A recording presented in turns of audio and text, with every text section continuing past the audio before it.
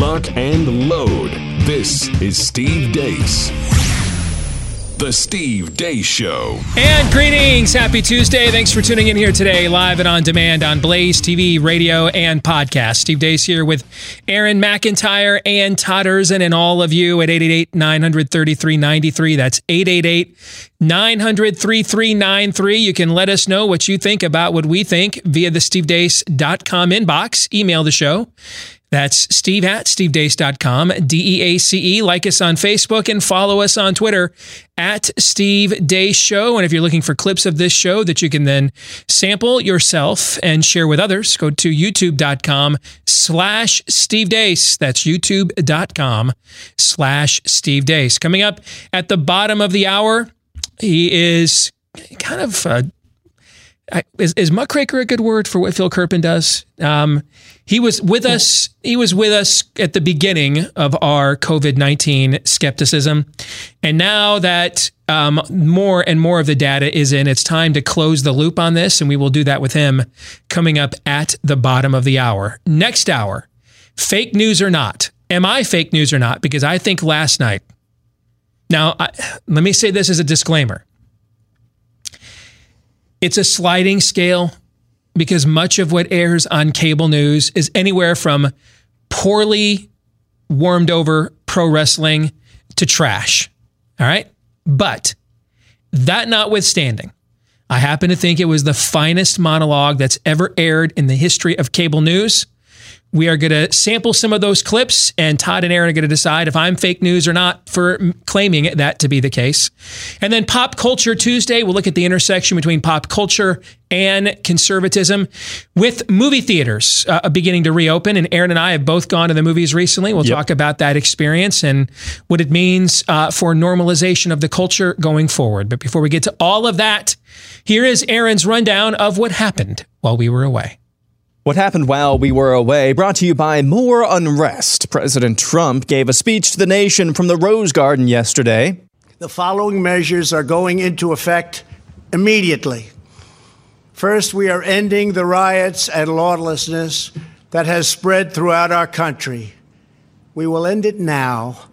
Today, I have strongly recommended to every governor to deploy the National Guard in sufficient numbers that we dominate the streets. If a city or state refuses to take the actions that are necessary to defend the life and property of their residents, then I will deploy the United States military and quickly solve the problem for them.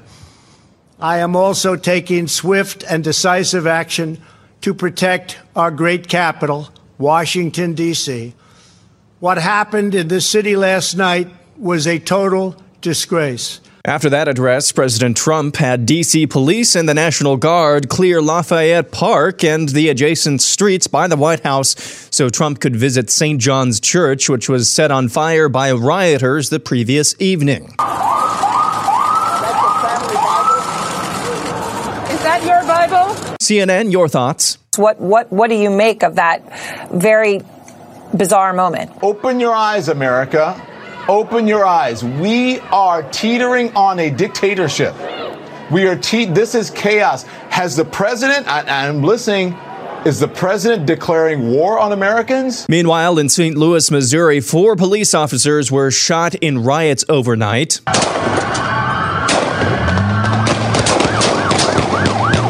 One police officer in Las Vegas, Nevada, was shot as well. In Providence, Rhode Island, rioters burned a police car. In New York City, looters had their way once again, and an officer was intentionally plowed over by a car. New York City Mayor Bill de Blasio says he's proud of his daughter for getting arrested in the midst of the riots over the weekend. In Polk County, Florida, Sheriff Grady Judd had strong warnings for any would-be rioters. We have received information in social media that some of the criminals were going to take their criminal conduct into the neighborhoods. I would tell them, if you value your life, you probably shouldn't do that in Polk County, because the people of Polk County like guns. They have guns. I encourage them to own guns, and they're going to be in their homes tonight with their guns loaded. And if you try to break into their homes to steal, to set fires, I'm highly recommending they blow you back out of the house with their guns. So leave the community alone. In completely unrelated news, the FBI tweets, "At the FBI, we know that diversity makes us stronger. During Pride Month, the FBI celebrates the contribution that our LGBT colleagues have made to our country and our mission." In other riot news, the Antifa kid who police say incited the weekend riot in Pittsburgh turned himself in yesterday with the help of his mommy and daddy. Mr. Bartles, do you have anything to say about what happened on Saturday? Anything you want to say? Destroy that police car. Fox 11 in California interviewed one of the looters causing chaos in Santa Monica yesterday. All right, man, we saw you at the New Balance store. Why you out here? Man, period, point blank, just like all my real ones trying to get some money. Explanation, that's it. Trying to get some dough, that's it. Just out here for the money? Yeah, pretty much. Anything to do with the protests or what happened in Minnesota? I mean, a little bit to do with that too, you feel me? But not really. I'm out here for the dough. Was it worth it? Obviously not. I'm out here hemmed up. Yeah, y'all see it. Man, if y'all gonna get some money, do it right. Don't do it the dumb way. Do it the smart way. And finally, the brother of the murdered George Floyd spoke up yesterday. The family has called for peace. The family has called for peace. We're sending a message to people all over this country to stop looting and throw up the peace sign. And that's what happened while we were away. Aaron's Montage brought to you by Freedom Project Academy. Did you know that over 40% of American families are considering homeschooling this fall during the COVID-19 lockdown? Many parents re-engaged with their children's education only to discover how far behind they were in reading, math, and science. According to the nation's report card, reading and math proficiency has declined steadily over the last 10 years. And Freedom Project Academy is here to help your children get back on track with a live, interactive, online educational experience with students from across the country. From the comfort, convenience, and safety of home, children can receive an accredited classical online education built on Judeo-Christian values for students K through 12. Here, they teach students how to think, not what to think. If you want more information or to request a free information packet, go to freedomforschool.com right now. That's freedomforschool.com. Open enrollment ends soon. Please reserve your place today. They are seeing unprecedented levels of requests from families looking at this as an option for the first time. Freedomforschool.com. Again, that is freedomforschool.com. I don't even know where to begin with what's in Aaron's montage. I shouldn't be. I know that I shouldn't be. Okay, but I am, and maybe I need to stop doing this when the time comes that I can't have this done to me anymore. Maybe when that happens, it's time for me to walk away. But I am just utterly gobsmacked at the tone-deaf lack of self-awareness from the FBI. And maybe, and I know that I know that I shouldn't be. I know that. Okay? I know that. But I'm still, and maybe it's the way I'm wired. I gotta know things. I need to know. I need to know. Your institution either attempted to railroad and entrap a 2 or 3 star general into a felony plea bargain, or at the very least, it didn't do anything while rogue agents within your institution were attempting to do so. Over the last few years, you ignored warnings about the Florida school shooter. You ignored warnings about the worst sex offender in American history, Larry Nassar. You ignored warnings about the nightclub shooting in Orlando. Should I continue on the FBI's recent track record of success or lack thereof. You have still to tell us what possessed a straight white male with a battalion of weaponry who should be right out of central casting for every gun control advocate, activist in America. He's what they fear. Crazed white male with a lot of weapons. And yet, he somehow smuggled them into a hotel on the Vegas Strip, the most surveilled city and street in America, other than Pennsylvania Avenue in Washington, D.C. Opened fire, and we don't have a motive for the worst mass murder in all of American history. Well, until 6 governors decided to reinfect America's nursing homes. Until then, at least. No motive for that. Your institution may have been the fulcrum of a coup attempt, looking at you, Andrew McCabe and James Comey.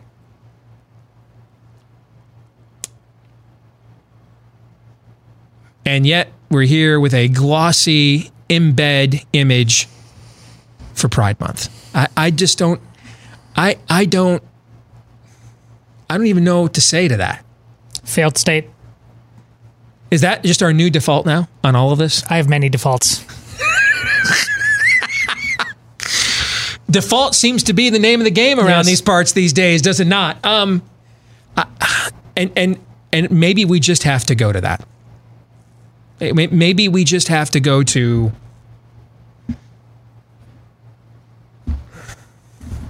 failed state. That's all we got. This thing is pretty much heading around third, heading for home. And home plate's called the ash heap to history, and we're just, we're trying to get there before the throw arrives and get under the tag, right? You know what I'm saying? And it's just, at that point, gravity, inertia, momentum will not be satiated, will not be stopped. And we're just there to be declared safe when we get home, slide in for fail safe, for the failed state. I don't even know what to say to something like that. That this is your priority? This is where we are? Hey, let's take a time out from trying to entrap generals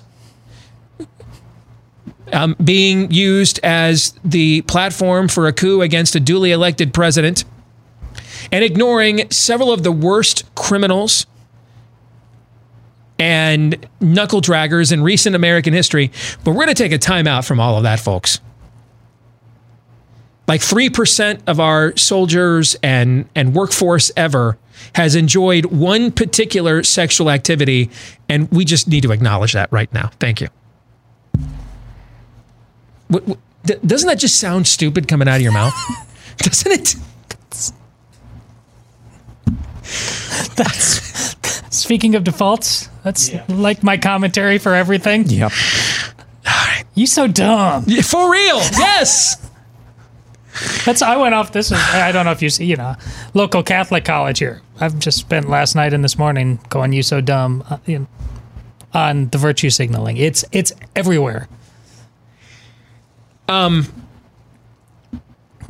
Did you see the Antifa punk? Did you get a good look at him? That's who most of them are, by the way. Now, I told you yesterday, that's separate from the racial violence that we are seeing, okay? But you have to deal with them separately because Antifa is a different animal. The racial violence you're seeing, most of it has no core cause. These aren't the Black Panthers. This isn't the 60s. Most of the racial violence you're seeing is just thuggery, like the gentleman that was in that video. I'm just here for the dough, man. I'm just, somehow George Floyd was unjustly killed, and I'm like, dude, I can't afford that $500 flat screen at Target, so I'm just going to go loot it. That's not normal behavior. I am deeply offended and outraged at the 60 million American children we have slaughtered before they even had a chance to reach their potential. millions of them black. But I never ever thought burning down an AutoZone would satisfy that indignity. Because this isn't about any kind of cause. This is just about sin. That's what it's about. And credit for being honest. That gentleman in that video reminds me of that the first time I went to New York City. I've told you the story before. And the homeless guy is standing out there in front of Penn Station, right next to Madison Square Garden, holding the sign saying, "Hey man, I'm hungry. I need money." And I'm watching the rush hour throng walk right by him and give him nothing. And I'm the bright-eyed kid from, Iowa Nice. I'm like, man, come on, I got to help a guy like that. So I walk over, I go into my wallet, I'm going to hand him like a $5 bill.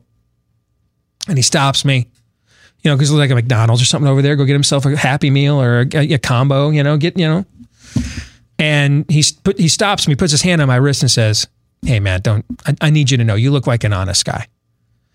I just need you to know that if you give me that money, you see that liquor store over there? I'm just going to go over there and I'm just going to buy some booze with it." I mean, I was flabbergasted at his honesty. I didn't know what to do. So of course I put the $5 bill back in my wallet. And then I pulled out a $10 bill and I gave that to him instead because I just really respected the level of honesty that he was willing to provide in that situation. I'm lied to so often. I just points for honesty. So I gave him $10. I gave him 100% more. I doubled it. And then he was on his merry way. True story. I kind of feel like I want to give that gentleman one of my white privilege television sets in my house that I paid cash out of my own pocket for every one with my own hard-earned money. But I kind of feel like just giving him one just out of... that level of self-awareness is so lacking. Yeah, maybe I was a little mad for a minute, but I'm just out here for the money. Well, do you regret it now? Well, I mean, I'm in handcuffs, so the answer is obviously yeah.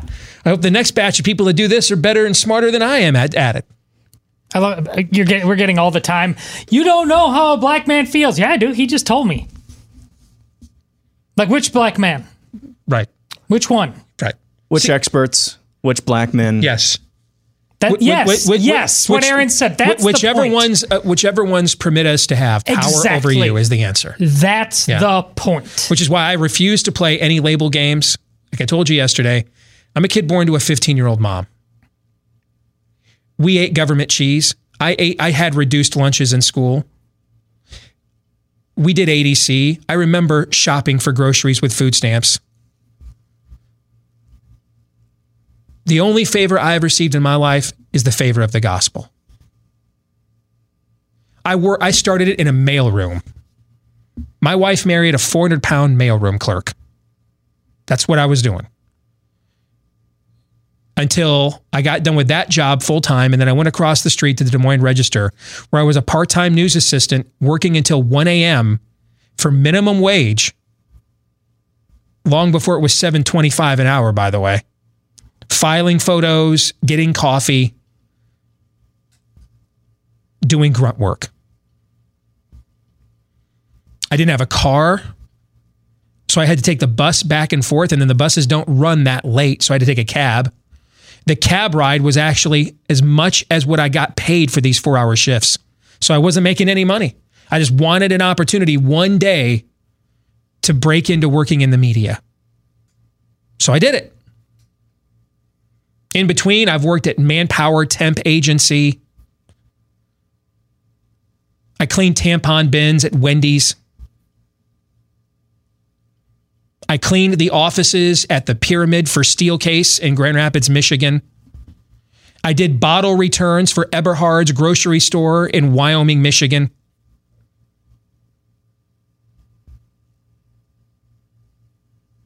All kinds of stuff.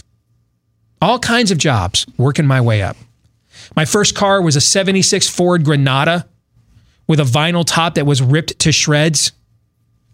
My next car was a 78 Datsun whose starter was broken and had to be electrically rigged. Yes, my old man had to hotwire the car like we stole it, but no one would steal this car in order to get it to run.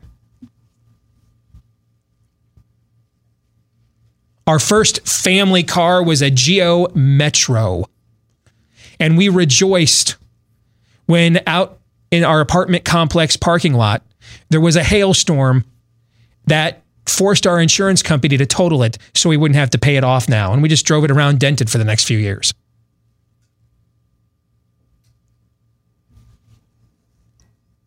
There's your white privilege. My ancestors were wops, dagos, and garlic eaters. They lived in the ghettos first.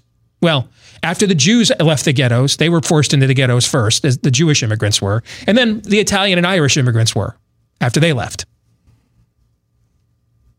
If you know your American history. I don't owe anybody anything for anything I haven't done. I have done enough bad. I've made enough questionable decisions in my life. Jesus spilled enough blood for me up on that tree. I'm not owning anybody else's junk, and neither should you. And presuming poor motivations or guilt on somebody based on their skin color or race is the very definition of racism. It's the very definition of it. I will not bow the knee, meaning to your political correctness. I'm broken up like most every other American is for what happened to this man. And I understand now they've found fentanyl and meth in his system. May have been a comorbidity there. Still, a police officer, particularly one with the record that Officer Chauvin, is that his name, I believe? Didn't he have, I think he had several citations for unruly behavior or going overboard in this past? Correct. You have to have some self-awareness there. And especially given some of the issues we have recently in this country, we're still going with the hands up, don't shoot narrative that Eric Holder and the Obama Justice Department said never happened with Michael Brown. They said it never happened. I don't know if it happened or not, but Eric Holder said it didn't. So, I mean, I got to presume he was the Attorney General. He investigated it. You got to know more about it than me. So no, I'd happily bow the knee for an unjust death in mourning, but I will not bow the knee to your virtue signal and your political correctness. I will not. And if you try to get me to, I'll cap you in the knee, is what I will do. No is the answer. And if you ask and demand again, no is my next answer. And don't ask me again to see what my next answer is after that. No is the answer. I won't. I won't accept responsibility except for anything that I am due to take responsibility for. And it would seem to me that if we really want to see some real healing in this country, treating people like individuals again is a good place to start. Not just assuming, hey, you're not really black unless you vote for me. Well, you're white, so you must have this these residual thoughts.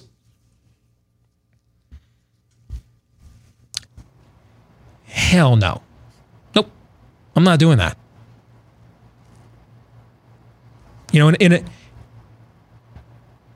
Each of us individually will be naked and alone one day, one-on-one with our Creator, giving an account for our lives. And you won't be lined up by the color of your skin. You won't be lined up by your ethnicity or your local customs or the language you spoke. It's just going to be you and the God that made you in his image, eyeball to eyeball. And there will be no virtue signaling get out of jail free cards. And all of us will give an account.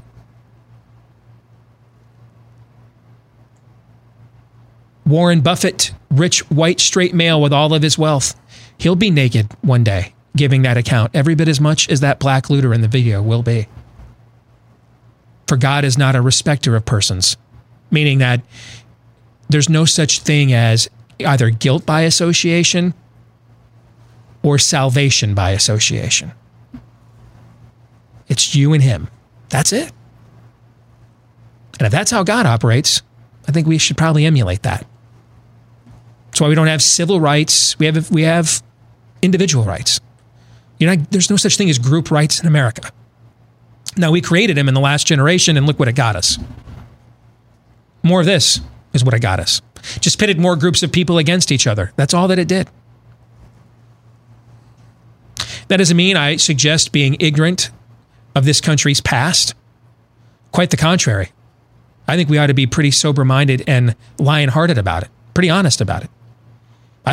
You sat here with me for years, Todd. I've argued against romanticizing our past. How many times have you heard me do this? Oh, all the time. The truth, though, is its own reward.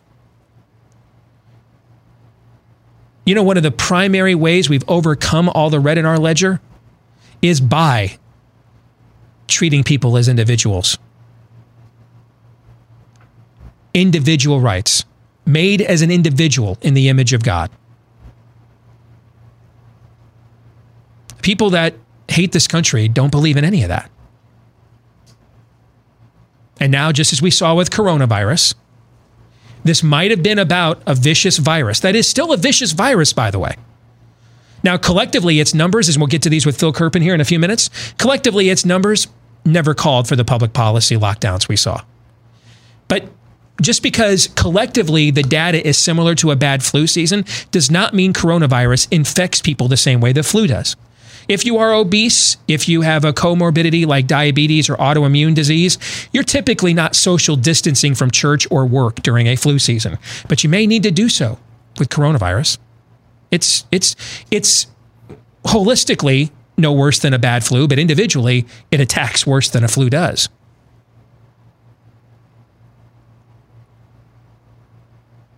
But this ceased being about a virus about 5 seconds after the country locked down.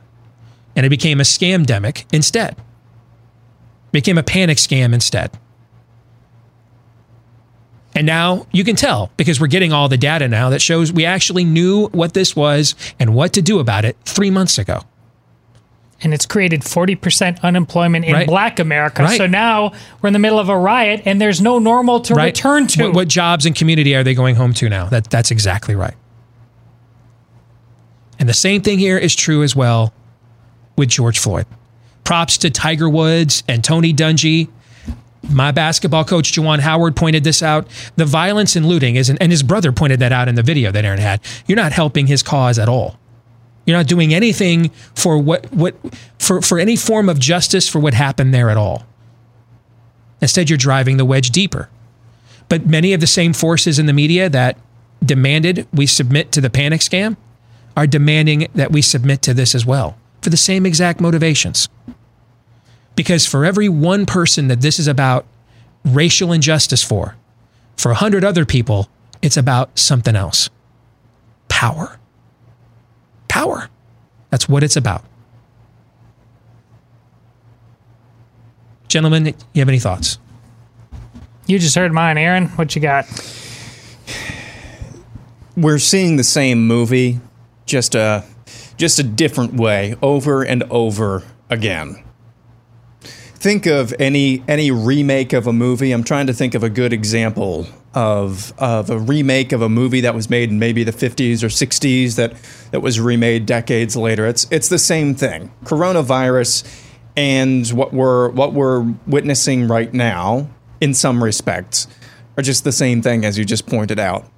Just a remake. Got a little bit different paint job on it, a little bit different casting, but it's the same thing. It's all an effort by opportunistic progressivism. I didn't say progressives. Progressivism is doing this. It's carried out, of course, by progressives, but opportunistic progressivism, every single step of the way, does whatever it can to grab power. You cannot give it to them. You cannot give an inch because they'll take everything.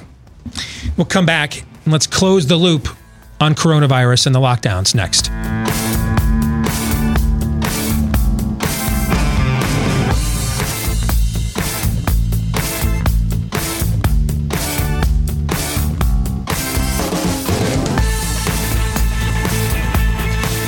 So now that we are finally beginning to reopen, that doesn't mean everything is okay. You still probably need to take care of your health and put more of it in your hands preventatively than ever before. And that's where Field of Greens from Brickhouse Nutrition comes into play. One scoop has a full serving of real USDA certified organic fruits and vegetables, which boosts energy and supports a healthy immune system. Plus, it's been known for many, many years now that a diet rich in fruits and vegetables can reduce your risk for a lot of maladies, including heart disease, hypertension, and a whole host of other issues. Field of Greens is also prebiotic and probiotic with a great source of vitamins, fiber, and other nutrients. What's prebiotic and probiotic means? It means it helps your digestive system, which is the largest immunity system in your body, is in your gut. All right. So if just one scoop with any water-based drink and you're done. And right now you can save 15% off your first order with the offer code Steve at brickhousesteve.com. Again, that's offer code Steve at brickhousesteve.com to save 15% off your first order. And if you end up subscribing to have it delivered to your home every month, you'll get 10% off every month for doing that as well. All right. 10% off every month if you subscribe, 15% off your first order if you use the promo code Steve at brickhousesteve.com. Phil Kerpen is he's a syndicated columnist. He's also with the Committee to Unleash Prosperity. He's done some of the best research I've seen out there on what's been happening with coronavirus, particularly as it pertains to the one sector pandemic. It's been here for the last couple of months, which is America's nursing homes. And good to have you back on the show, Phil. How are you? I'm doing great, Steve. How are you? Could be a little better, brother, but I could be a lot worse. What I want to do with our conversation here, Phil, is kind of bring it full circle to when we had you on a couple of months ago. We were just beginning to answer or to ask questions that it was clear the system demanding these lockdowns didn't have answers to. And now we're getting data, albeit largely from other countries better than our own, frankly, that shows that these lockdowns were a disastrous policy and didn't really do anything to flatten a curve or slow a spread or anything else. It flattened our healthcare system, but that's about all that it flattened while the virus continued to flatten our nursing homes. And I want to take you to something I wrote today for The Blaze, if I could. And my concern when this is over, and I think it's kind of over now, but my concern is the next virus. How do we know what is a threat and another scandemic panic scam? How do we know, right? And I think there's a couple of questions that need to be answered so that we have some kind of vetting tool when this is over. And one of them I want to get your take on. I want to read something to you, Phil. Anthony Fauci wrote this. Dr. Fauci wrote these words, February 28th. In the New England Journal of Medicine, quote, if one assumes that the number of asymptomatic or minimally symptomatic cases of coronavirus is several times as high as the number of reported cases, which is what we have seen from all the serology studies, the biggest in the country just published out of Colorado the other day, the case fatality rate may be considerably less than 1%. This suggests that the overall clinical consequences for COVID-19 may ultimately be more akin to those of a severe seasonal influenza, which has a case fatality rate of approximately 0.1%, or a pandemic influenza similar to those in 1957 and 1968, rather than a disease similar to SARS, which had case fatality rates of 9 to 10%, or even in the case of MERS, 36%, respectively, unquote. He wrote these words in the New England Journal of Medicine on February 28th. You know, did it come from a MAGA Reddit forum, Phil? Did it come from a QAnon account? Where did the talking point, it's just a bad flu season, come from? It came from Anthony Fauci, our leading infectious disease expert, writing in arguably our most prestigious medical journal in this country, February 28th. But then 11 days later, Phil, he goes to Congress and says this is going to kill 10 times more people than the flu. I think we need to bring him up under oath, like Nuremberg tribunal style. And we've got to find out what in the hell happened in those 11 days. What data did you get or not get? What model did you see or not see? Because that's Linda Blair exorcist-like 180 that you just did there from February 28th to March 11th, because that March 11th testimony, Phil, is what launched this country into lockdown. Your thoughts on that? Well, I think that's right. I think that we kind of know that it was the Imperial College London model that caused that reversal. A similar thing happened in the United Kingdom. And we basically had these sort of dueling visions, models, whatever you want to call it, for what type of disease risk, disease burden we were facing. You had on one hand, The Imperial College London and Harvard were the main proponents of this idea that this was a relatively low incidence disease with a very high mortality rate. And then you had Oxford and Stanford on the other hand saying, no, this is a very high incidence disease. It's already all over the place, but it has a very low mortality rate. And for some reason, agreeing with Oxford and Stanford meant you were anti-science. And the only scientists who counted as scientists were people who agreed with this Imperial College model. And the thing is, at that point in time, with the data we had, either one of them could have been right. Because all we saw the hospitalizations, we saw the deaths. We didn't have any widespread testing or data yet to know whether this was a high incidence disease that had a low percentage that required hospitalization and died, like Oxford and Stanford thought, or whether this was a low incidence disease where almost everyone who got it was ending up in the hospitals. We didn't know at that point in time. Either one of those things could have fit the data. And the appropriate thing to do in that circumstance, as the Stanford guys were warning, as the Oxford people were warning, was you need to find out. You need to get the information. You need to get a sense of what you're dealing with before you implement policies, including extremely costly policies like lockdown. And we did not do that. Instead, we essentially picked one of the two views, even though both fit the data at that time, and we set ourselves on a path that imposed trillions and trillions and trillions of dollars of costs. And by the time we got the data, we saw that the other view was correct, and we had done all of that needlessly. Now, to acknowledge that would require admitting that our public health authorities and our politicians were wrong, which is not something they're willing to do. And so that's why we are where we are right now. What I've seen, Phil, is at this point, I'd almost trust China's data over what we get from our own CDC, because at least I know China's motivation. Okay.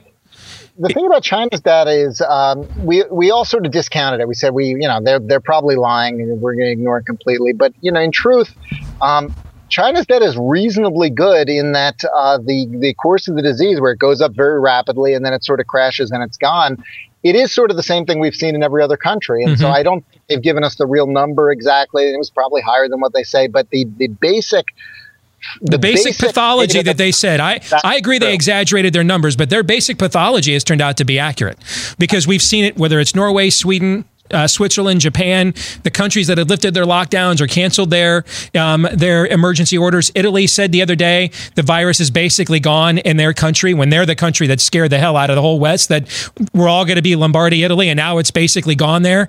that pathology, which is what China said, even if we all agree that they exaggerated whatever their actual infection numbers were as a result of these spikes, but the overall pathology that they laid out is what has taken part in pretty much every other country that it's infected. Yeah, that's right. And one of the reasons that the Western governments panicked the way they did is they didn't believe anything coming out of China, and they saw these numbers in Italy mount very, very quickly, apparently very, very quickly, and they thought this thing gets it spreads to these enormous levels of hospitalization and death so quickly. If we don't clamp down on it, it's going to kill all of us.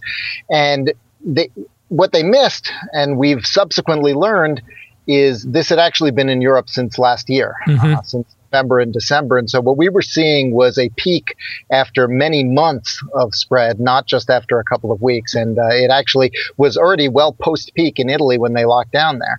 And so we sort of had a very bad impression, a misunderstanding of where we were in the disease cycle. We thought that if we didn't take these dramatic actions, it would go much, much higher than what we had seen in Italy, when in fact Italy had already peaked and was post-peak at that point. So even if you want to give everybody in all these governments the benefit of the doubt for the initial overreaction and erring on the side of caution, what I can't give a benefit of the doubt to here at home is we seem bound and determined, and I think it's just all domestic political forces, Phil. We seem bound and determined to be the slowest industrialized nation to admit our mistake. I mean, Israel went from the most ridiculous lockdown in all of the civilized world, basically martial law, to Sweden in like a month. Okay, because they started getting data. They started seeing what the actual data was. Their kids have been back in school since early May. We've got governors claiming you'll never go to school again without a vaccine, which will likely never happen because they spent 10 years trying to come up with one to the first SARS coronavirus and they could not. I mean, is this really just all domestic politics now that That's why our media is even the BBC is attacking Boris Johnson from the right on lockdowns, and our media wants to know if the rioters are masked and social distancing. Is this just all domestic politics now, Phil? Well, nearly all. I think there are two factors. One is that our politicians and health authorities don't want to admit they were wrong, acknowledge they were wrong. But sort of related to that, there's a broader sort of public psychology factor here, too, because regular people don't want to admit to themselves that they just went through 2 or 3 months of lockdown for no benefit, for no reason, that it accomplished nothing. They want to feel that they defeated this disease, that it was a hardship, but it was worth it, that they accomplished something. That psychological factor probably means most people will never admit the truth to themselves because they don't want to admit, they don't want to recognize that they did it for no reason. And so sort of related to that, we've got all of this fear because people did convince themselves, or they were convinced by government, that going outside is dangerous, that seeing other people is dangerous, that they should never shake a hand again. And so even when the facts come out and the information comes out, even if government were totally honest tomorrow, a lot of people just would say, hey, I'm going to stick with what I've been doing. I'm too scared and that kind of thing. And so this is a big problem they've got in the UK right now is they're trying to open schools this week. And a lot of people are too scared to send their kids because they were given all this hype. Similar to, we've got marches all over the country still dropping the hands up, don't shoot line that Eric Holder and the Obama Justice Department said never happened. Michael Brown never said that. And yet, where are we here? 5 years later, we're still repeating this line because it's part of the zeitgeist now. Is that kind of what I hear you saying about the virus? Yeah, I mean, I think that at some point when you frighten the population with all of these over-the-top claims, even if like NPR quietly ran a story yesterday saying, actually it's much, much less deadly. Yeah, I saw that. And it's kind of like, well, okay, but at this point, all the NPR listeners are going to wear masks for the next year no matter what anyway, because they bought it and it's the whole thing. And so I just think, you can't, once you've sufficiently indoctrinated the people and created fear and hysteria, you can't just turn it off like a light switch. And so, even if we try to sort of rationalize things down from a policy standpoint, it's going to be tough. I think the one thing that'll do it, though, Steve, is I think that as more and more states get back to business as usual, the rest of the country is going to kind of see it and say, hey, this disease is over. It's not coming back. And many of them will always believe the lockdowns were important and worked and so forth, all data to the contrary, for that psychological satisfaction reason. But I think that, unfortunately, even government telling the truth is not going to just turn things back to normal. Finally, in the couple minutes we have left here, you have done a phenomenal job quantifying what I have been explaining to this audience, that essentially since about the second week of April, coronavirus, COVID-19 has largely been a single sector pandemic in America, that unless you're governed by a New York State politician or in an American nursing home, you're not dying of this. You've done a great job quantifying this state by state. Can you, in a couple of minutes here, just give our audience a summation of some of that data that you've accumulated here over the last few weeks? Yeah, absolutely. About 2/3 of all the coronavirus deaths nationally are in 7 states. That's New York, New Jersey, Connecticut, Massachusetts, Pennsylvania, Illinois, and Michigan. And all 7 of those states had some version of a policy in which infectious patients were readmitted to nursing homes, whether or not those nursing homes were properly equipped to care for them and to protect other residents and to isolate them. And that's why they've had deaths that are completely disproportionate to their population and are unlike anything we've seen in the rest of the country. And so that's the real story of this. That's the main driver of the states that have had these outrageous death tolls, is that they all had that in common. And New York is not even giving us the real number. New York claims to have 6,000 nursing home deaths, which is only about a quarter of their total coronavirus deaths. That is, they changed their method of counting at the end of April. They said, they did. They said, we're no longer going to count nursing home residents who die at the hospital as nursing home deaths. Those are going to be called hospital deaths instead. And so we're only going to count nursing home deaths that occur within the 4 walls of the facility. And no other state does that. So New York has been giving us a fake number. In most instances, when someone is near death or seriously ill in a nursing home, they call 911 and move them to a hospital. So I believe that the New York number they're reporting of 6,000 nursing home deaths is off by, I think the real number is at least double, if not more than that. I think that New York will look more like New Jersey and Connecticut and Massachusetts, where more than half of all of the deaths are in the nursing homes. And even in these states, if you look at the non-nursing home deaths, they're very similar similar demographically to the nursing home deaths, and it's people in home care largely, or it's people who are sort of demographically similar, have a lot of pre-existing conditions, serious illnesses, or in advanced age. And the other place that this thing spreads other than nursing homes is in the hospitals. It's largely been a hospital and nursing home infection. And the rest of the country hasn't had the volume that those 7 states has, but almost every state you look at are around 50% or more of the total fatalities are in the nursing homes. And we've got this data all in a spreadsheet if people want to look at it or want to look at specific states. Interestingly, your state, Iowa, has been revising down their number of nursing home deaths in recent weeks. I'm not totally sure what the story is on that or why that number's been going down, but they're still around 50% there. They had been up around 60%, but that's been declining with the revisions they've been doing. But almost any state you look at, you're going to see this pattern. Some states handled this much better than others. Florida, for instance, which is around 50% of their deaths now, are in the nursing homes, although it's 50% of a very small number compared to those other high volume states. They have a very, very large population of assisted living and nursing homes there. And they were very early, very proactive, doing the opposite of what those states in the Northeast and Illinois and Michigan did. They actually prohibited nursing homes from admitting or readmitting patients who were positive unless they could demonstrate that they had the capacity to isolate them and protect their other residents. And they moved a lot of people around between facilities to try to make sure that would happen. And they used National Guard for testing and things like that. So it's a very tough problem. Even a state like Florida that's done everything very well has had, over 1,000 deaths in their nursing homes, about half of their total deaths in the state, as I said. But the states that really messed this up, that drove the numbers nationally, it was a policy error that drove these extraordinarily high numbers. And, Connecticut and Pennsylvania both have more than 2/3 of their deaths in the nursing homes. Phenomenal data, folks. You definitely want to follow Phil at Kerpen, Kerpen is how you can follow him on Twitter, by the way, where he puts a lot of this data out. Syndicated columnist. He's also with the Committee to Unleash Prosperity. Good to see you again, brother. Thank you for joining us here today on The Blaze. All right. Have a good one. You bet. We'll come back. Fake news or not, this week's edition is next. Stay tuned.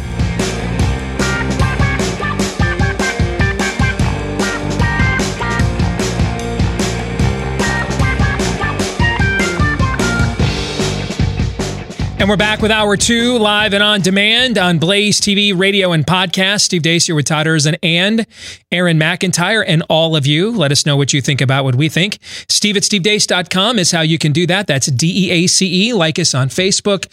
Follow us on Twitter at Steve Deace Show. And if you're a podcast listener, if you wouldn't mind leaving us a 5-star review, if you haven't done so already, heck, maybe you already have. Keep them coming. I don't know if they'll count if you do more, but can't hurt, right? So the more of those 5-star reviews we get, the better it helps the show to grow. I'm not sure why. I'm just told that is the case. So please keep those coming. And thank you to all of you that have, the thousands of you that have left us a 5-star review already, wherever you choose to podcast from. Coming up here at the bottom of the hour, we're going to do our Pop Culture Tuesday. We look at the intersection between pop culture and conservatism. Aaron and I had our first chances to go back to the movies this past weekend, and we're going to compare notes on that experience and what we saw from the theater, from the people that were inside the theater, etc.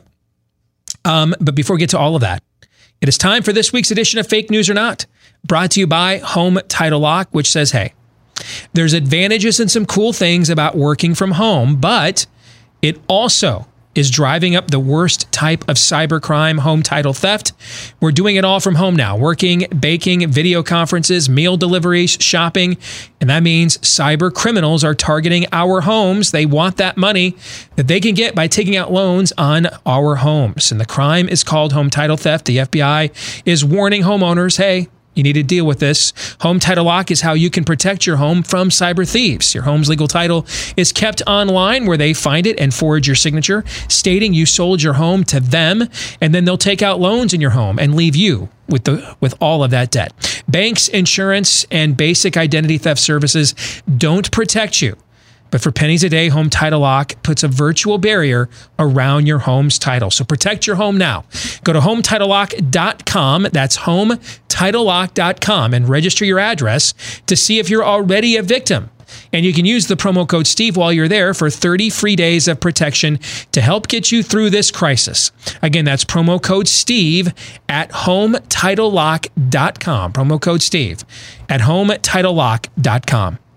Well, last night, again, I don't watch cable news, and I don't frankly recommend that any of you do, for the most part. All right, but I saw this trending last night, and I'm like, okay, I got to watch this. And what I watched over the next 9+ minutes, I thought, now granted, it's a place either that ranks somewhere between second-rate pro wrestling soap opera drama that Vince McMahon's just better at, to flat-out trash. That's kind of the sliding scale that I view America's cable news. It's where the truth in America goes to die.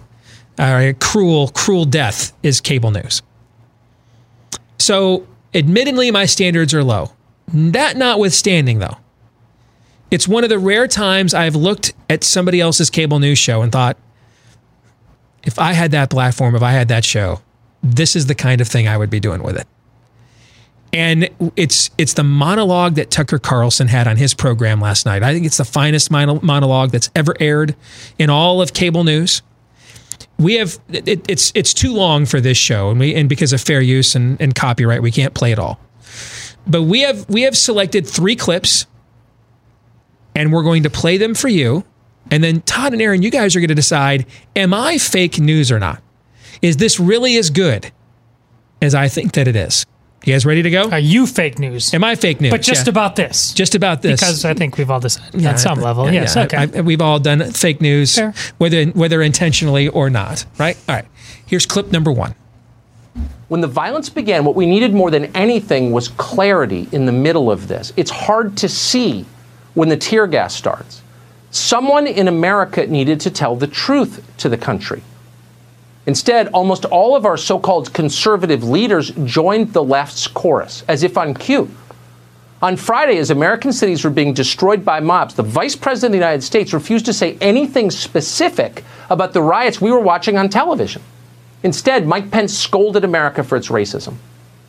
Carly Fiorina, once a leading Republican presidential candidate, tweeted that, and we're quoting, "It's white America that now must see the truth, speak the truth, and act on the truth."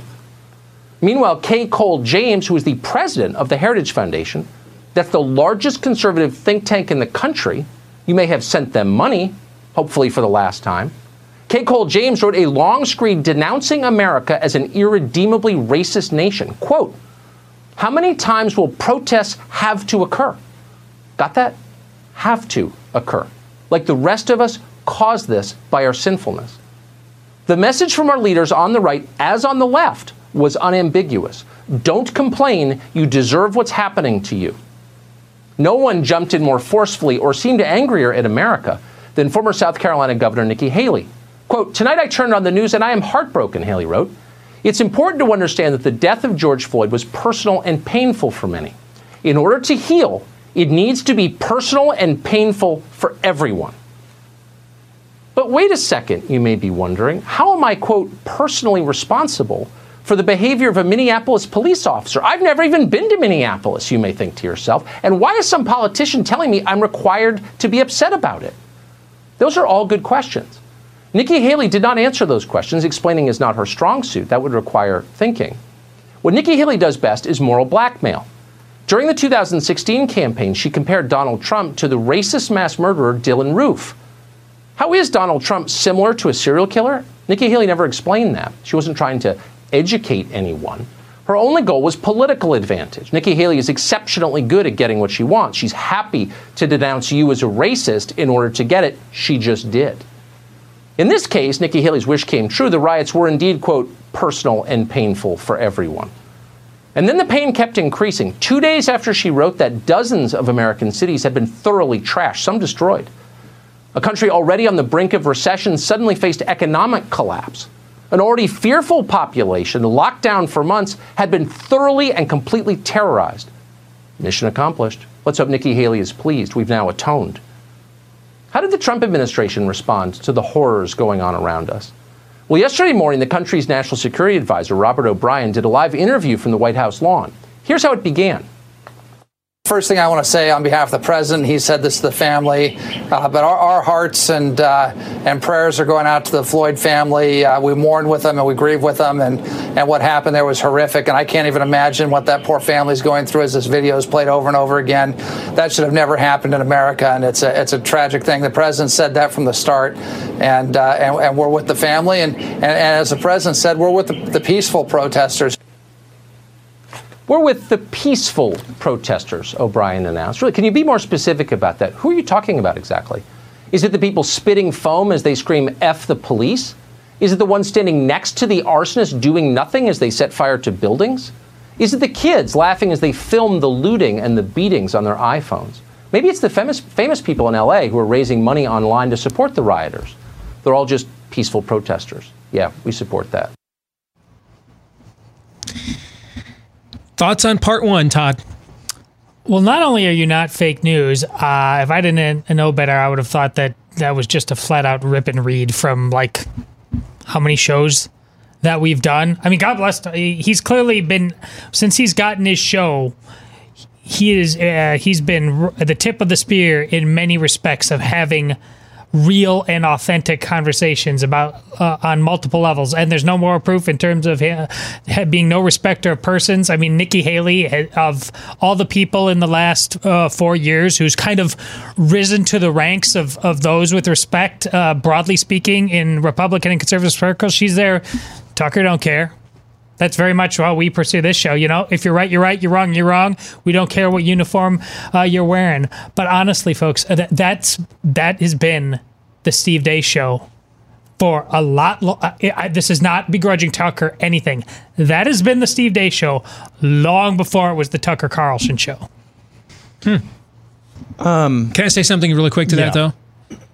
I'm fine with it being his show at the same time. He's got a bigger platform than we do. And you know, Reagan used to keep a plaque on his desk that said, "Hey, it's amazing what you can get done when you don't care who gets the credit for it." Oh yeah, right?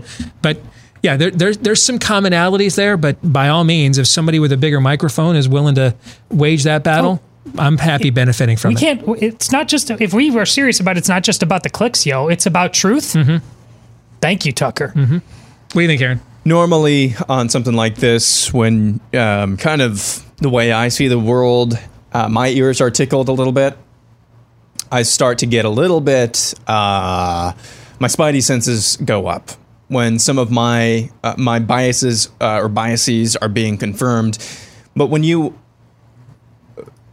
have somebody like Tucker Carlson on the platform, like he wields, with the viewership numbers that he wields, and you're trying to decide for yourself, is this a grifter who's just tickling people like us's ears, or is this somebody who really believes what he says? Typically, they don't go after somebody like Nikki Haley. Now, I like Nikki Haley, and I think to varying degrees, the people in this room like Nikki Haley as well. But if you spend, I don't know, a week on conservative Twitter, you do not criticize Nikki Haley. Mm-hmm. You don't criticize Nikki Haley, and he went after her. You can agree or disagree with his criticism of Haley, but the fact that he would even go there, she's somewhat of a shibboleth of conservative Twitter, of the cliquey conservative Twitter. That's actually pretty impressive, and that's one indication. And that he doesn't stop there. We'll see some more in the upcoming clicks, but that's one indication, at least to me, that this is genuine and this is not just scripting. And again, this is not necessarily a court on Tucker Carlson, the person, but when you hear stuff like this, you want to know that the source it's coming from is genuine, and I appreciate that. All right, here's the second clip from Tucker last night. What about the president? Where was he during all of this? Well, on Friday night after the show, Leland Vittert and a cameraman headed to Lafayette Square in Washington to cover what was happening outside the White House. Here's what happened next. Imagine what it's like to be a black man! Imagine what it's like to be a black man! Every day! Fox News reporter is getting chased out by the George Floyd protesters here in front of at Lafayette Park. Look, there's water being thrown on the reporter here. Hey, look, this protester just took his mic This protest, and they just threw the mic at the reporter here. As you see, guys, things are spiraling here quick at the protest. That was in Lafayette Square in the center of our capital city. And the tape raised a troubling question. If you can't keep a Fox News correspondent from getting attacked directly across the street from your house, how can you protect my family? How are you going to protect the country? How hard are you trying? On Twitter the next morning, the president reassured America that he and his family were just fine. The federally funded bodyguards had kept them safe. He did not mention protecting the rest of the nation, much of which was then on fire. He seemed aware only of himself. For people who like Donald Trump, who voted for Donald Trump, who support his policies, who have defended him for years and years against the most absurd kinds of slander, this was a distressing moment. The first requirement of leadership is that you watch over the people in your care. That's what soldiers want from their officers. It's what families need from their fathers. It's what voters demand from their presidents. People will put up with almost anything if you do that. You can regularly say embarrassing things on television. You can hire Omarosa to work at the White House. All of that will be forgiven if you protect your people. But if you do not protect them, or worse than that, if you seem like you can't be bothered to protect them, then you're done. It's over.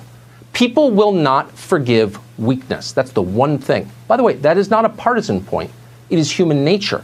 Nero is the only Roman emperor whose name most people still remember.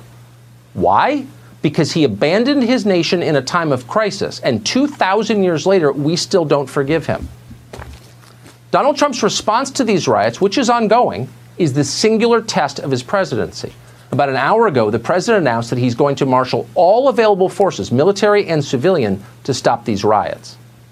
If a city or state refuses to take the actions that are necessary to defend the life and property of their residents, then I will deploy the United States military and quickly solve the problem for them.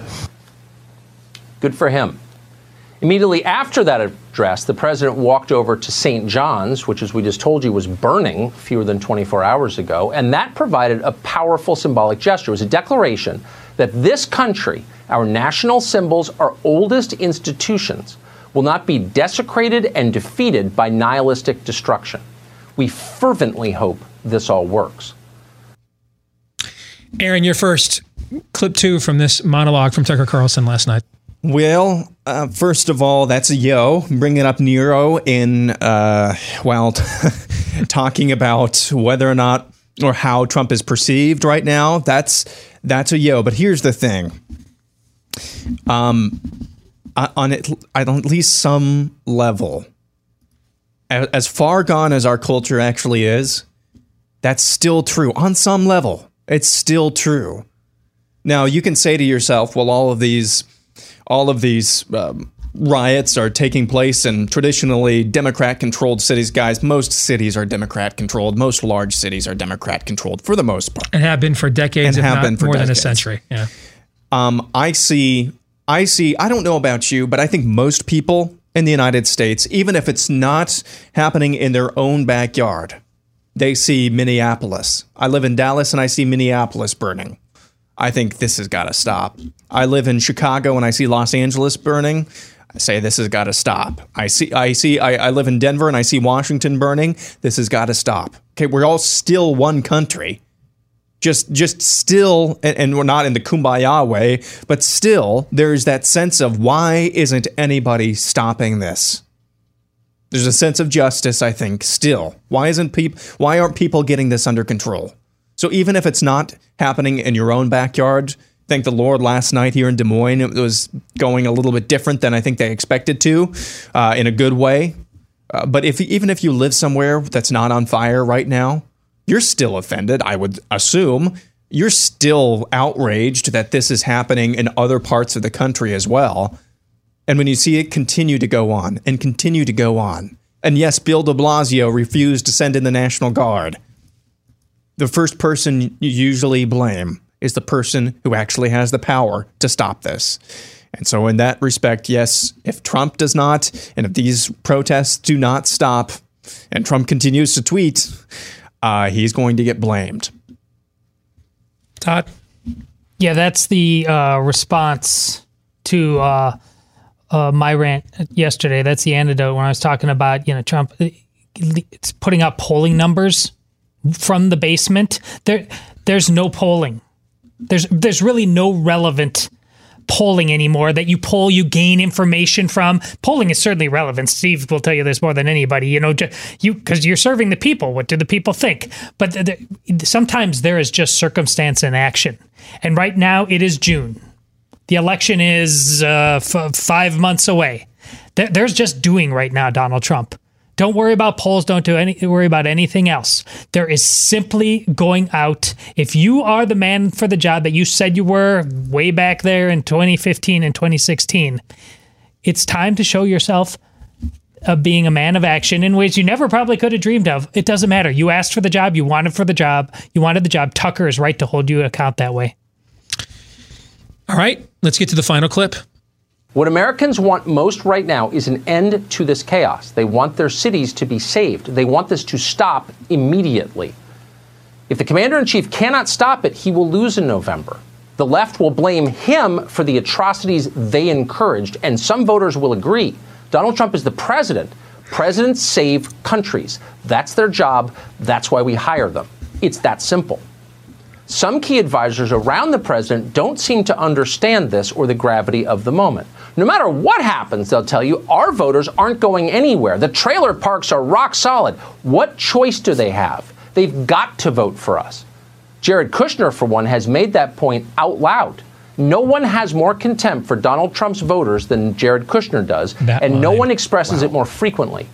In 2016, Donald Trump ran as a law and order candidate because he meant it, and his views remain fundamentally unchanged today. But the president's famously sharp instincts, the ones that won him the presidency almost 4 years ago, have been since subverted at every level by Jared Kushner. This is true on immigration, on foreign policy, and especially on law enforcement. As crime in this country continues to rise, Jared Kushner has led a highly aggressive effort to let more criminals out of prison and back onto the streets. This is reckless. At this moment in time, it's insane. It continues to happen. The president seems to sense this. At times, he seems aware he's being led in the wrong direction. He often derides Kushner as a liberal, and that's correct. Kushner is. But Kushner has convinced the president that throwing open the prisons is the key to winning African-American votes in the fall, and that those votes are essential to his reelection. Several times over the past few days, the president has signaled that he would very much like to crack down on rioters. That is his instinct. If you've watched him, you believe it. But every time he has been talked out of it by Jared Kushner and by aides that Kushner has hired and controls. Kushner's assumption, apparently, is that African-American voters like looting. That is wrong. Normal Americans of all colors hate looting. Obviously, why wouldn't they hate looting? They're decent people. Before I throw it to you for your commentary on that, Todd, let me just add a little context to the background. Jared Kushner has been a problem from day one in this administration. And I'm not, when I was being wooed or talked to about Trump's presidential campaign, I never heard the name Jared Kushner. Man, first time I heard it, I was months into working for Ted Cruz by the time I heard that name for the first time. I don't know what his political, I don't know what his qualifications are. I don't know what he has done extraordinarily on his own except impregnate the president's daughter. I don't know what else he's done. But he controls pretty much the entire political apparatus. I can tell you, he controls pretty much the entire political apparatus on the right now. And while a lot of people, including names you would know, don't like the guy and won't say and complain about him constantly, very few will say anything publicly. And the reason being is you're probably not going to get to speak at CPAC or any place else if you do. And he controls the purse strings here. And remember that ultimately, more than a movement, this is also an industry, right? We're feeding our families off of this. And so after Tucker Carlson kind of broke the pierced the veil here, broke the fifth seal on this, you saw a few other people then come out and say, finally, someone else saying it. All those are people who long ago made their peace with the fact they probably were not going to become rich doing conservative media and speaking. because speaking out against Jared Kushner doesn't get anybody any bookings, doesn't make anybody rich, doesn't do anybody any financial good whatsoever. Although everything I think Tucker Carlson said there, particularly that line there, nobody has more contempt for Trump's voters than Jared Kushner does. That's a yo, okay? But I agree with the heart of every word of it. You just won't hear it from a lot of people because it comes with a cost to defy him. Todd. You remember back in the day when it was the radio show and we were talking about how never in a million years would Donald Trump let his presidency be dictated by his little girl's whims? Yes, I do remember that. Yeah. Well, here we are. Why do you think that? How did this guy get to be Svengali? Because that's who he's married to. I don't know what he's done on his own. Yeah. I don't know why he has to be in. Why he's the guy that's going to negotiate the Mideast peace process. He's going to rewrite the GOP platform now and make it less, incendiary. He's talking about that. I don't know what any of his qualifications are for anything. And I have no problem speaking out against it because I've been cast into the realm of persona non grata long before Jared Kushner came along. So I'm kind of judgment proof at this point. You either think I've got a good beat and can dance to it, or you hate me. That's built in. But Tucker Carlson going there, trust me, of everything he said in this monologue last night, that's the scorched earth part. Right there. Yeah. That is. And that's the part that I promise you, some people over in the White House got some bug eyes when they saw that blast come across their bow. Briefly, though, there is some fake news there. His heart's in the right place. But when Tucker says, like, nobody wants looting, that's a rough paraphrase. He said no normal American wants looting. Well, actually, then what are our terms mean? There's a lot of... What's normal mean anymore? We are living in a transgendered society. Well, just like a few years ago, we decided we were the rhinos the whole time, right? Like we're the Walking Dead. Maybe we're not the normal Americans. Is that what I hear you saying? Well, let me remind you of a certain thing called total depravity. People don't want what you think they want anymore because how far we've fallen. You can't default for that, which is exactly the reason why, Tucker, we need to do what you said and fight with action to take this back. And if Donald Trump also thinks people are basically good, you've got to show them. You've got to take it back and you've got to show them because we will not just default back to peace on earth. We lost it. That's why this is a civil war. We've been saying it for a long time. But if you don't get that now, you're never going to get it. What do you think, Aaron? I don't know how to say anything that we haven't said 1,000 times on this show, because that's basically, that monologue is basically what we've done on this show for a long, long time. I think Todd is on to something. When you look at people who you would, on maybe 9 issues out of 10, 8 issues out of 10, agree with politically, socially, whatever, morally, when you see them struggling to talk about anything that's been going on over the last 7 days with these riots, and they cannot seemingly hang on to their butts. And what I mean by that is, I'm not saying that rioting is wrong, or I'm not trying to justify the riots, but no. Anything you say after that negates whatever morally neutral ground you're trying to stand upon. I see that all over the place, especially from Christians. I think Todd is on to something. Normal, you keep using that word. I don't think it means what you think it means. Mm-hmm. I think we need to get into the mindset and the mind of America is not what we maybe think it is. There is still human nature. There's still human nature. That's where the Nero thing comes in. We don't like weakness. We don't like weakness. We as humans don't like weakness. That's human nature. But I don't think we want to conflate human nature with, well, most red-blooded Americans anyway. There are a lot of people who on any given day might look like our stereotypical red-blooded American who likes his steak or her steak, might even own a gun.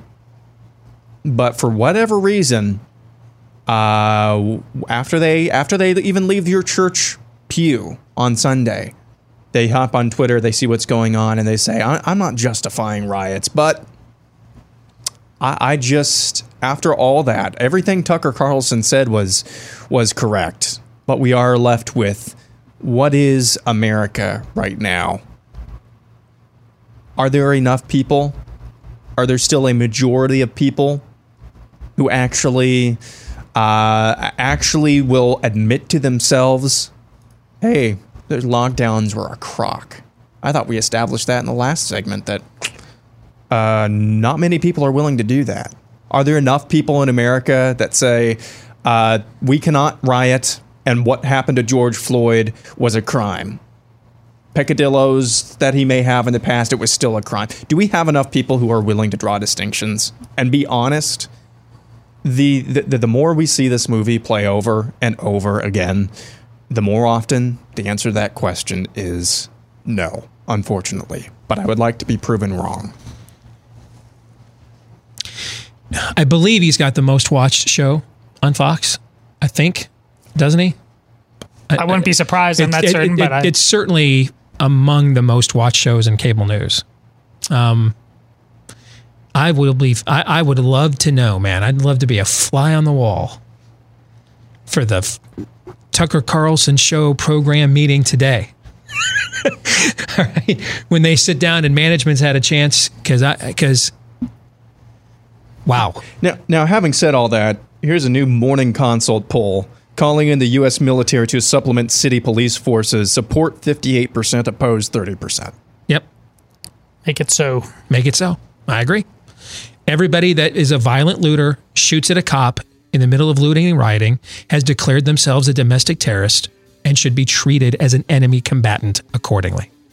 Pop Culture Tuesday is next.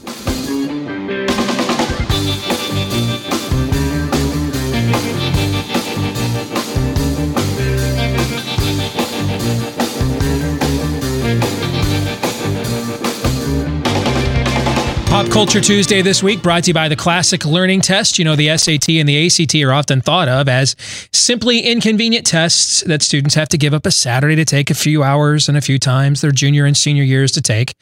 The reality, however, is that the SAT and ACT are the two most powerful forces driving curriculum in the United States. Indeed, high-stake tests like these drive instruction and curriculum. That's why we have the whole expression, teaching to the test.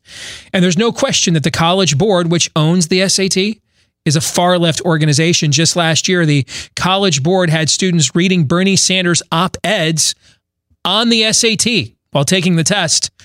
The good news is that there is a new company taking on the SAT and ACT, the Classic Learning Test, or CLT. It's been around for just over 4 years, and it's already been adopted by more than 200 colleges, and nearly every college will now consider CLT scores at least as a supplemental component to an application. The CLT is also shorter than the SAT and ACT, and students now can take it from the comfort of their own home with remote proctoring technology. And the final CLT of the year, the June 20th CLT, is rapidly approaching. With SAT and ACT canceled, the demand for CLT has never been higher. So seats for the June 20th final CLT are limited. There's less than 8,000 remaining right now nationwide. So if you know a high schooler or you have one yourself, don't miss out. Save your seat. Register today. Hundreds of colleges are already offering tens of thousands of dollars in scholarships for CLT scores. You can register for that June 20th official college entrance exam.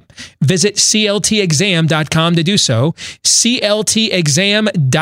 Again, register now at cltexam.com. Well, let's get to Pop Culture Tuesday. And Todd, you're welcome to participate. But Aaron and I, you and I have something in common. You and I both went out to the movies. Iowa is one of the few states whose movie theaters have been permitted to open back up. Now, the largest theater chains, the three largest in order, are I forgot the company that owns like not Carmike, but who they sold to, who owns like Cinemark? No, Cinemark's the third largest. Regal's the second. AMC, that's what I'm thinking of. Sorry. AMC's number 1, Regal's second, Cinemark is number 3. Those are by far, they own the vast majority of movie screens in America. None of the 3 have yet to open. They're claiming there's not and I can kind of see it from their national.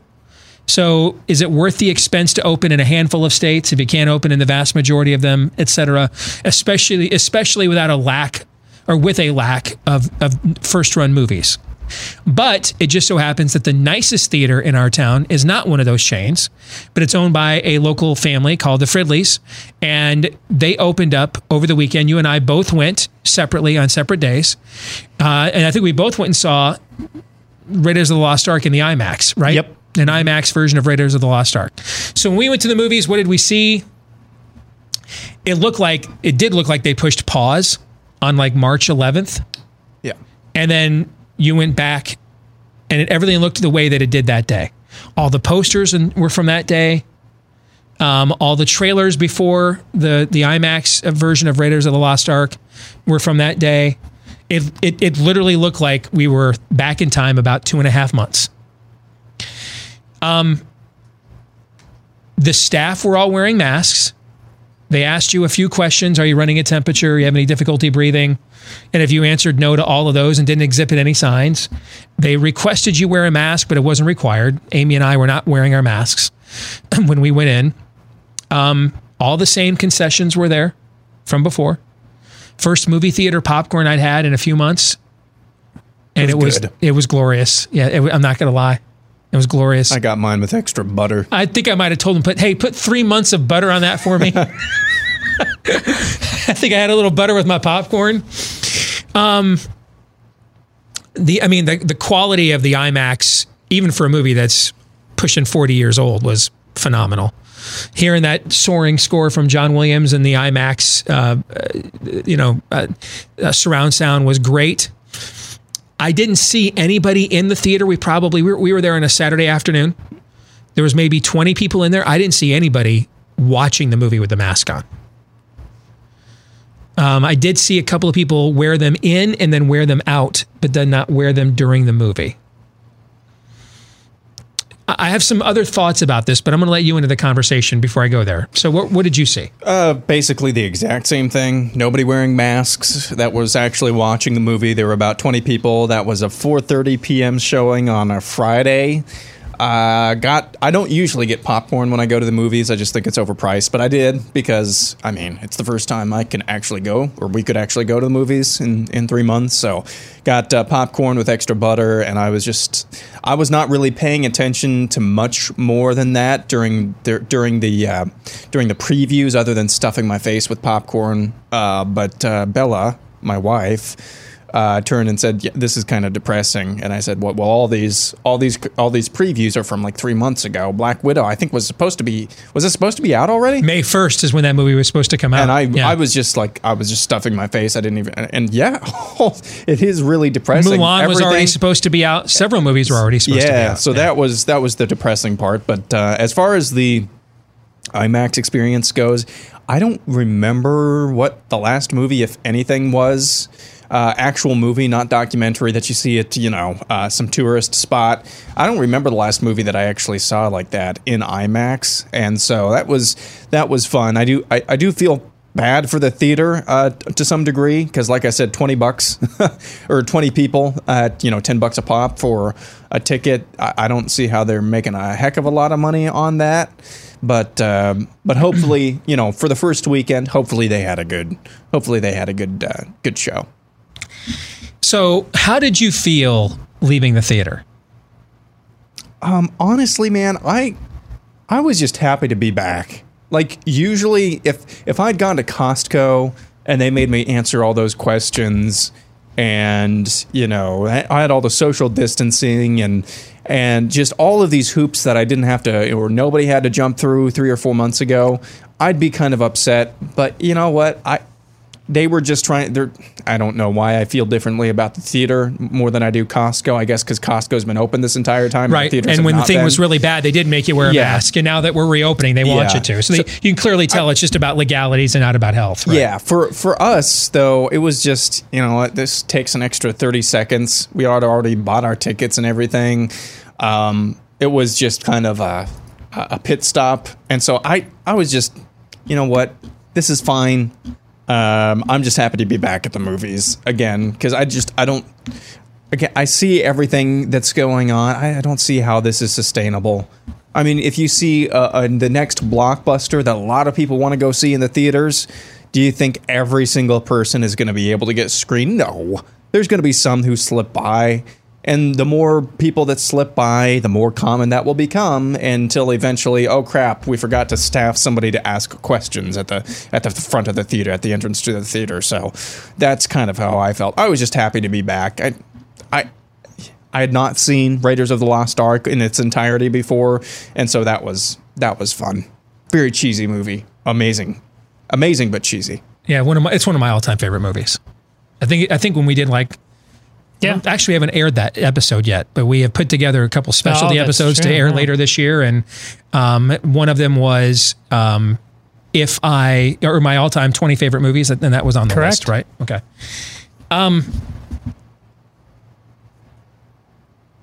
I left mad. I went in there happy, excited to be back. Didn't mind answering a few questions. I was fine with it. I think those questions are responsible to ask, actually. So remember, I'm the one that's been I think there still needs to be some level of concern about mass spreading indoor events. I've said that for quite a while now. And it's not because I don't believe that as a whole, COVID-19 is not any better or not any worse than a bad flu. As a whole, it is. But the way that it individually impacts people. All right, if you go in there, if one of you is diabetic, and you go to the theater and sit next to somebody who's got influenza, it's not going to impact you the way that if you were diabetic and you went in there and sat next to somebody who had COVID-19. It's different. So the individual pathology of the virus is different than the macro impact of a lockdown. But I left there angry, and I felt bad for businesses like theirs. Because walking out of there and then just seeing all the posters and everything else, and you're just like, maybe it's me. I was like, what a waste, man. What a complete and total waste. This is a beautiful facility, has very good food, has a full-fledged restaurant in there. You can have it brought into your seat and everything else, and the food's really good. And I think it's the nicest theater in our town. I think it's the nicest theater we've ever had in our town. It's one of the nicest theaters. I've been to movie theaters all over the country. It's one of the nicest theaters I've been in anywhere in America. And it's family owned. They were even in the early weeks of the lockdown, they knew that people were going to be jonesing for movie theater popcorn. They stayed open as long as they could afford it, to have employees, making it indoors and bringing it out curbside if you wanted some. Okay. This is the one with Joaquin Hickman, right? Yes. Yeah. It's called The Palms here. It's what it's, they're the quintessential, somehow you weren't going to get the virus if you went to Lowe's and every Home Depot in America. But if you went to the Fridley Family Movie Theater, since it was a locally owned business, you would. And they're losing money by reopening, not losing money by staying closed too. So they probably just figured at some point we've got to get our money back. We got to bite the bullet early and get people used to going to the movies again. And every week we put it off is another week that we put off, getting people's normalcy restored. So they probably just decided we'll lose some money now to win it, to earn it on the back end by getting you back in the theater. I felt bad for them. I felt bad for their business, their families, and It made me angry. Like, what a waste. Like, this didn't have to happen this entire time. That's the correct reaction. I have two examples that I can commiserate. One, I've told you off air yesterday, I think. But this week, I went to the mall with my wife and daughters. They just wanted to do some shopping. I've done enough. The yard work, we've spruced it up. We've painted things. It's done. I needed to get out. I will walk the halls of the mall happily and watch you do what you do. But I get there, and the food court, they're selling food. The entire seating area is closed down. You can buy food. You have to walk outside and just find some. I know. Why? Why? Why? For the same reason Steve talked about. We're living in one of the freest states in the country right now, and this is still some ridiculousness going on. Yesterday, because I umpire high school baseball, there's a meeting about, it's going forward. Thank goodness. Here again, like you say, free and open. It's happening. So, how are the umpires going to handle this? Normally, umpire a ball bag. You get the balls out. We will not be allowed to handle the baseballs, Steve. The defensive teams in each dugout can only touch the ball. Anytime a pitcher kick the balls, and I'm going to kick somebody's balls. Every time a pitcher goes to his lips, don't tell me the ball has to be taken out of play. Yes. This is So mad. Hulk, mad. You're so dumb. What about? Doesn't the batter hold the bat? Yeah. If he grabs the barrel of the bat, does that mean the bat and the ball have to be taken out of play if he then hits the ball? What sense does any of this make? It's so stupid that everybody's going to get there, and we're all just going to look at the plate meeting as like, we're just going to not care, right, guys? Yeah, we're just going to do our thing. Yeah. I was wondering if districts are going to make some umpires wear masks. Like, okay, well then you don't get an umpire because I ain't doing it. I still think we should be somewhat cautious with indoor events. There should be no caution outdoors. Unless you're out, if you're in the parking lot of your local nursing home, practice some caution. Anything else outdoors, there's no need to practice caution. Steve, Phil Kerpen just told us that this is where the virus lives, in the dirt and the grass on 90-degree summer days. That's where it thrives. You're a monster for denying such science. By the way, breaking news out of New York City. Governor Cuomo threatens to, quote, displace New York City Mayor Bill de Blasio and overrule him by bringing in the National Guard, and says the mayor, quote, failed last night, unquote. Can we go to CNN for reaction to that? Was he holding a Bible when he said it? I hear Nigeria is nice this time of year. So that's a great setup. Our overtime that we're going to tape here in a little bit. For our Blaze TV subscribers, blazetv.com/days. The overtime topic today is the question on the table: what is more dangerous, living under Andrew Cuomo during COVID-19 or under Bill de Blasio during these riots? You planned that already before you got this news. We had that conversation 2 hours ago. That we already had that on the docket, not knowing that this news was going to break. And here we are. I mean, this is Andrew Cuomo has gone all Ice Cube, I ain't the one, and just thrown.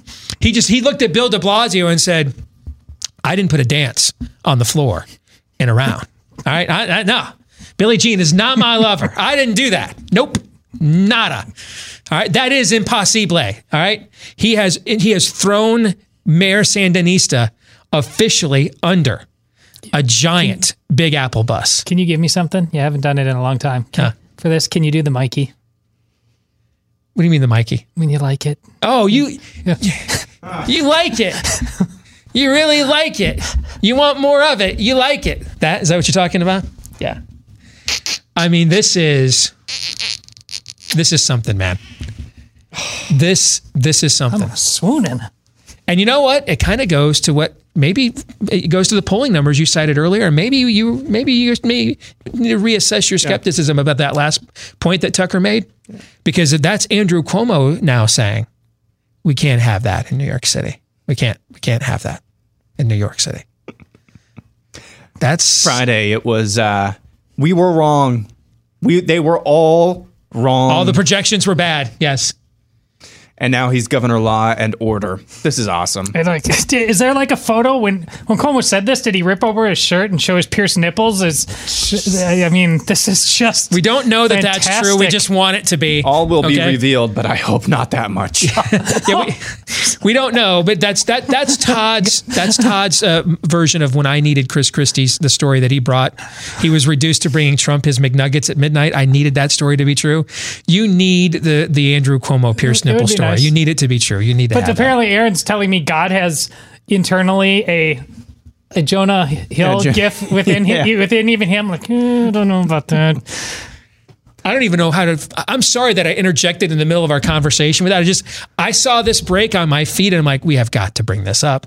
And now I don't know where to go. Thankfully, we're out of time. Like, I wouldn't know how to fill like another 5 minutes. I started this show gobsmacked and I'm going to end it so. Right? So we have come full circle. We are going to stick around and do overtime for our Blaze TV subscribers, blazetv.com/days. For the rest of you, we are back at it again tomorrow, noon to 2 Eastern, right after Glenn Beck. Until then, John 3:17.